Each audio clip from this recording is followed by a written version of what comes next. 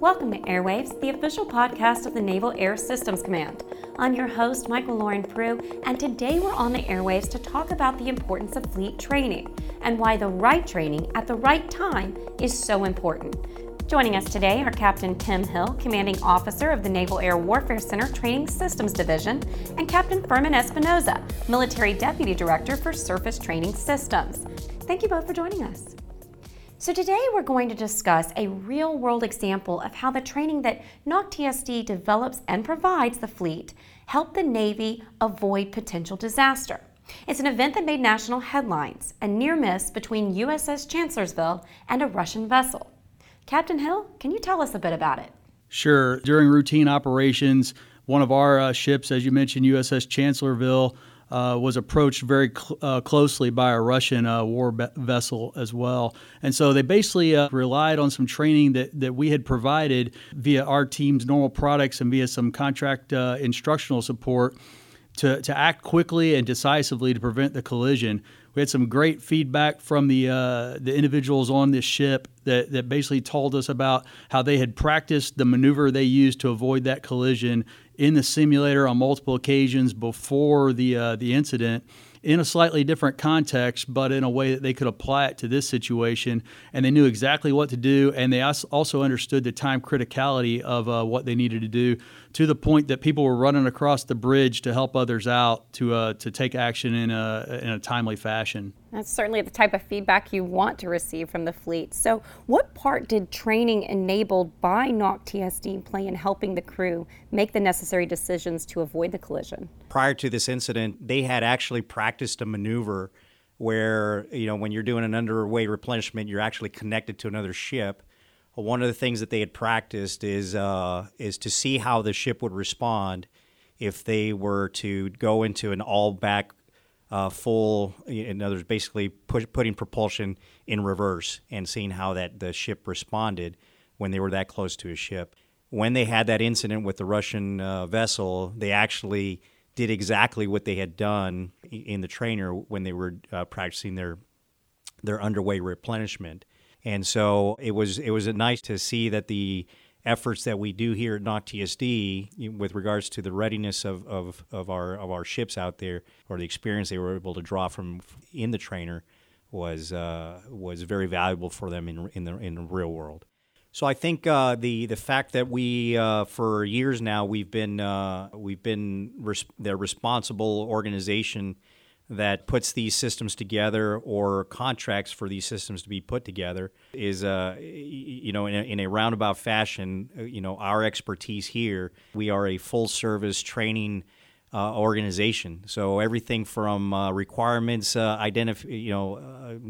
interpretation, the requirements, putting technology or a solution set for the fleet, all the way out to contracting for instructors, and as well as overseeing installation. I mean, this is one of the beauties of this command here in Orlando, is that we are a full service from tooth to tail. So I want to talk a bit more about the technology itself. What is NSST and why was it developed?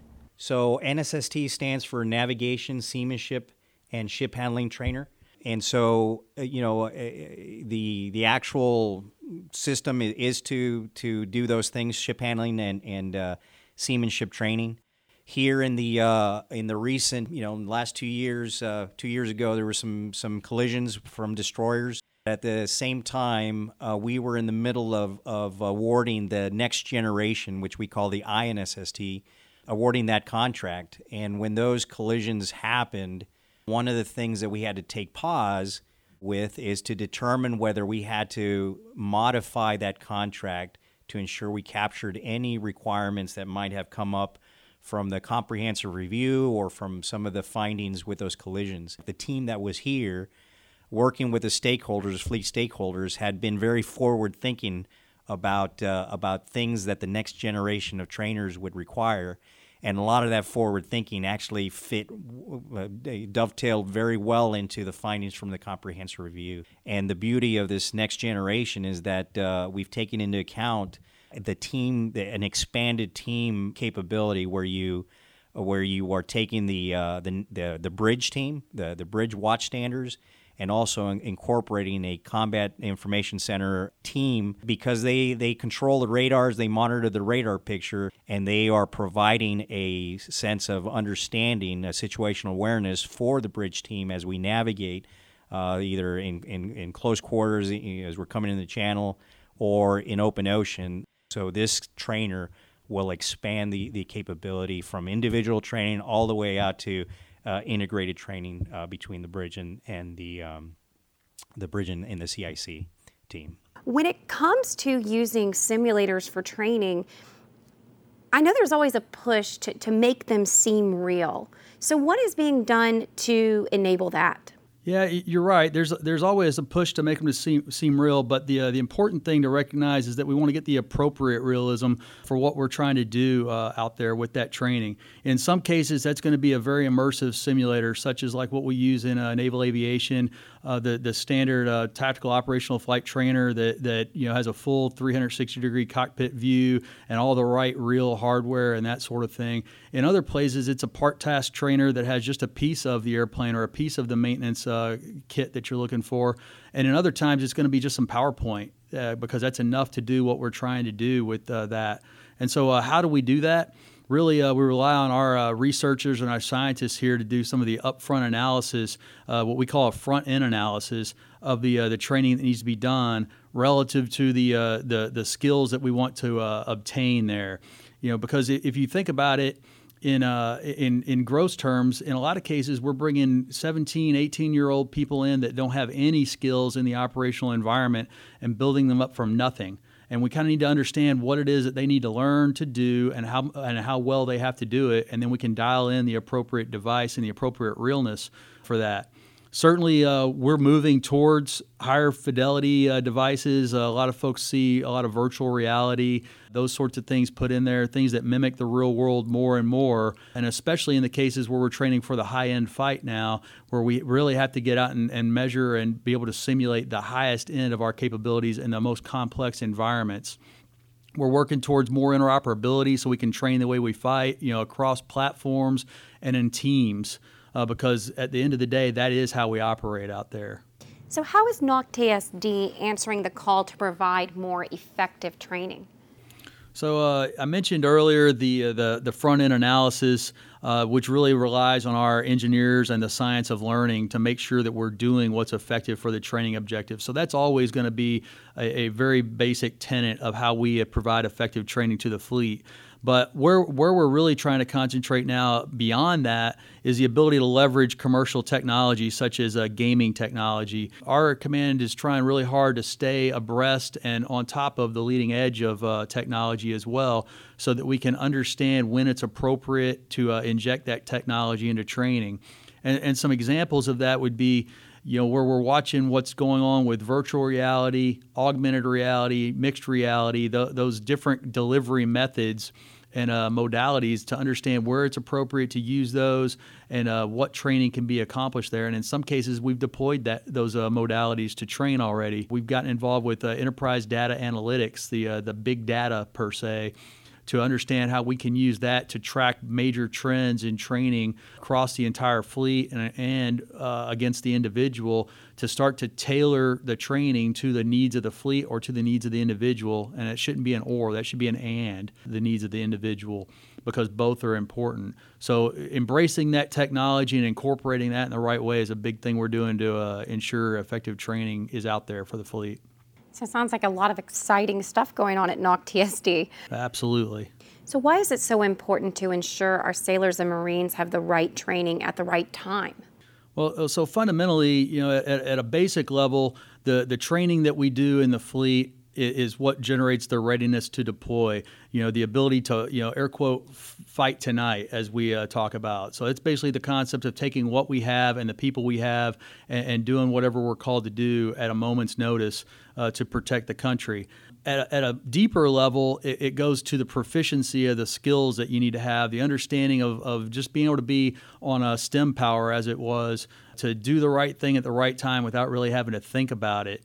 But on another level, it's also a risk reducer to the ops that we do out there. By definition, the operations that we do in the fleet are dangerous operations. I think anybody would agree that flying an airplane off a flight deck is a dangerous thing to do. Working on the flight deck is a dangerous thing to do. So that training that we do are things that reduces the risk of those things and make sure that people understand and have the right habit patterns before they're in that risky environment.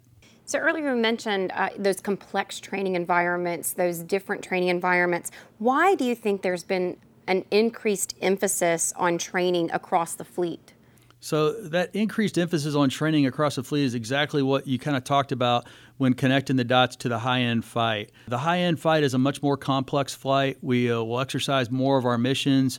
We'll stress more of our capabilities. We'll have a greater need for proficiency. Again, the margin for error is that much less in the high-end fight than it has been in the lower intensity conflicts that we've been dealing with for the past decade. And so certainly what we're looking at now is as you put that stress on our capabilities, that stress on our people, the ability to give them repetitions and sets, the reps and sets as we call it, in the environment that they're going to be operating in is a valuable thing. And in a lot of cases, we can do that more effectively in the simulated environment than we can in the real world, because we can control that simulated environment. We can stop it and debrief something that went right or something that went wrong, and then go and do it again to kind of reinforce doing it the right way all the time to, again, make it that much more of an easy thing to do when the time comes to do it. You mentioned those simulators being able to use them any time of day, per se. What value does that bring to the fleet? So that's a huge value because, time is precious in the fleet. Whether you're talking about a squadron that's back ashore getting ready to go on deployment, or as we move and are able to do more and more training underway on deployment, you don't get a chance always to pick your schedule. So when you can make the training available whenever and wherever we want to do it, then it makes it that much easier for the fleet to schedule that in and utilize limited time, not adversely impact their operational tempo and such in order to be able to do it. It allows, the potential for mission rehearsal down the road as well. As we get further down the line with increasing the bandwidth of our training systems out there. How does training, in your opinion, contribute to fleet readiness? So at a basic level, for the folks that have been in the fleet before, training generates readiness. If you're doing training the right way and in a quality way, it's really more than checks in the block to get your codes correct to go on deployment. It's really about obtaining proficiency. Like I mentioned before, in some cases we're bringing 17-year-old people off the street, straight out of high school or straight out of industry and civilian life into the Navy and teaching them skill sets. We need them to be proficient. The same token goes that we're bringing folks back from, for instance, staff duty. So you may have a young lieutenant that has been at NAVAIR going through test pilot school, doing flight tests over at VX-23 or one of the other test squadrons, and he's getting ready to go back to the fleet as a lieutenant commander now to be a squadron department head. He's going to fly the airplane very differently for that tour, so that training that he's going to go through is going to return his proficiency in those missions to them, so again that he can be the different sort of pilot or aircrew that he needs to be in order to go back and serve that role in the fleet. So these trainers provide a benefit no matter where you are in your career. Captain Espinoza, as a surface warfare officer with years of experience, how have trainers like the navigation team trainer helped you? I'm a product of the navigation team trainers. There's no substitute for actually having a ship with water running under the keel. However, what the trainer does is it gives the individual an understanding of how that ship responds based on the actions you take with that propulsion or the rudder of that ship. And also what it allows you to do is while you're in the trainer, it allows you to stop the scenario so that the very experienced instructors can come in and talk you through the actions you took and the response that the ship made based on your actions. So in that perspective, because we are pairing technology with very experienced instructors, it's invaluable. And so that's, an example of how this trainer, I can give you one other example. When I was in command, I took command of a frigate, 29-year-old frigate, loved my frigate, but took command of that frigate as we were coming out of the shipyard. And so there was one afternoon, actually one of my very first underways, where I was backing the ship into the slip in San Diego, and the ship was just not responding the way it should respond. So the first thing I told my navigator once we were tied up is I told my navigator, I want you to get a hold of the simulator, the trainer, get the instructors there. On Monday, I'm going to take the bridge team, and we're going to go see what happened. So we go in the trainer, and as we're doing all the maneuvers that we had done the previous, all of a sudden the ship's responding a little erratically, to the point where the instructor, he comes in, he's like, hey, I don't know what's going on, but everything you did, the trainer shouldn't be responding this way. So he went back, he looked at his setup for his training for the scenario, and he noticed that the previous scenario had a propulsion casualty in it previous to our coming there, and he had not cleared that propulsion casualty. And as soon as he removed that casualty from the scenario, we went back and redid it, and the ship responded exactly how we expected it to respond. So immediately, as a commanding officer, from that trainer, that I knew that there was something wrong with my propulsion. It wasn't a screw up. It wasn't somebody did something wrong. It was actually there was something going on with my ship.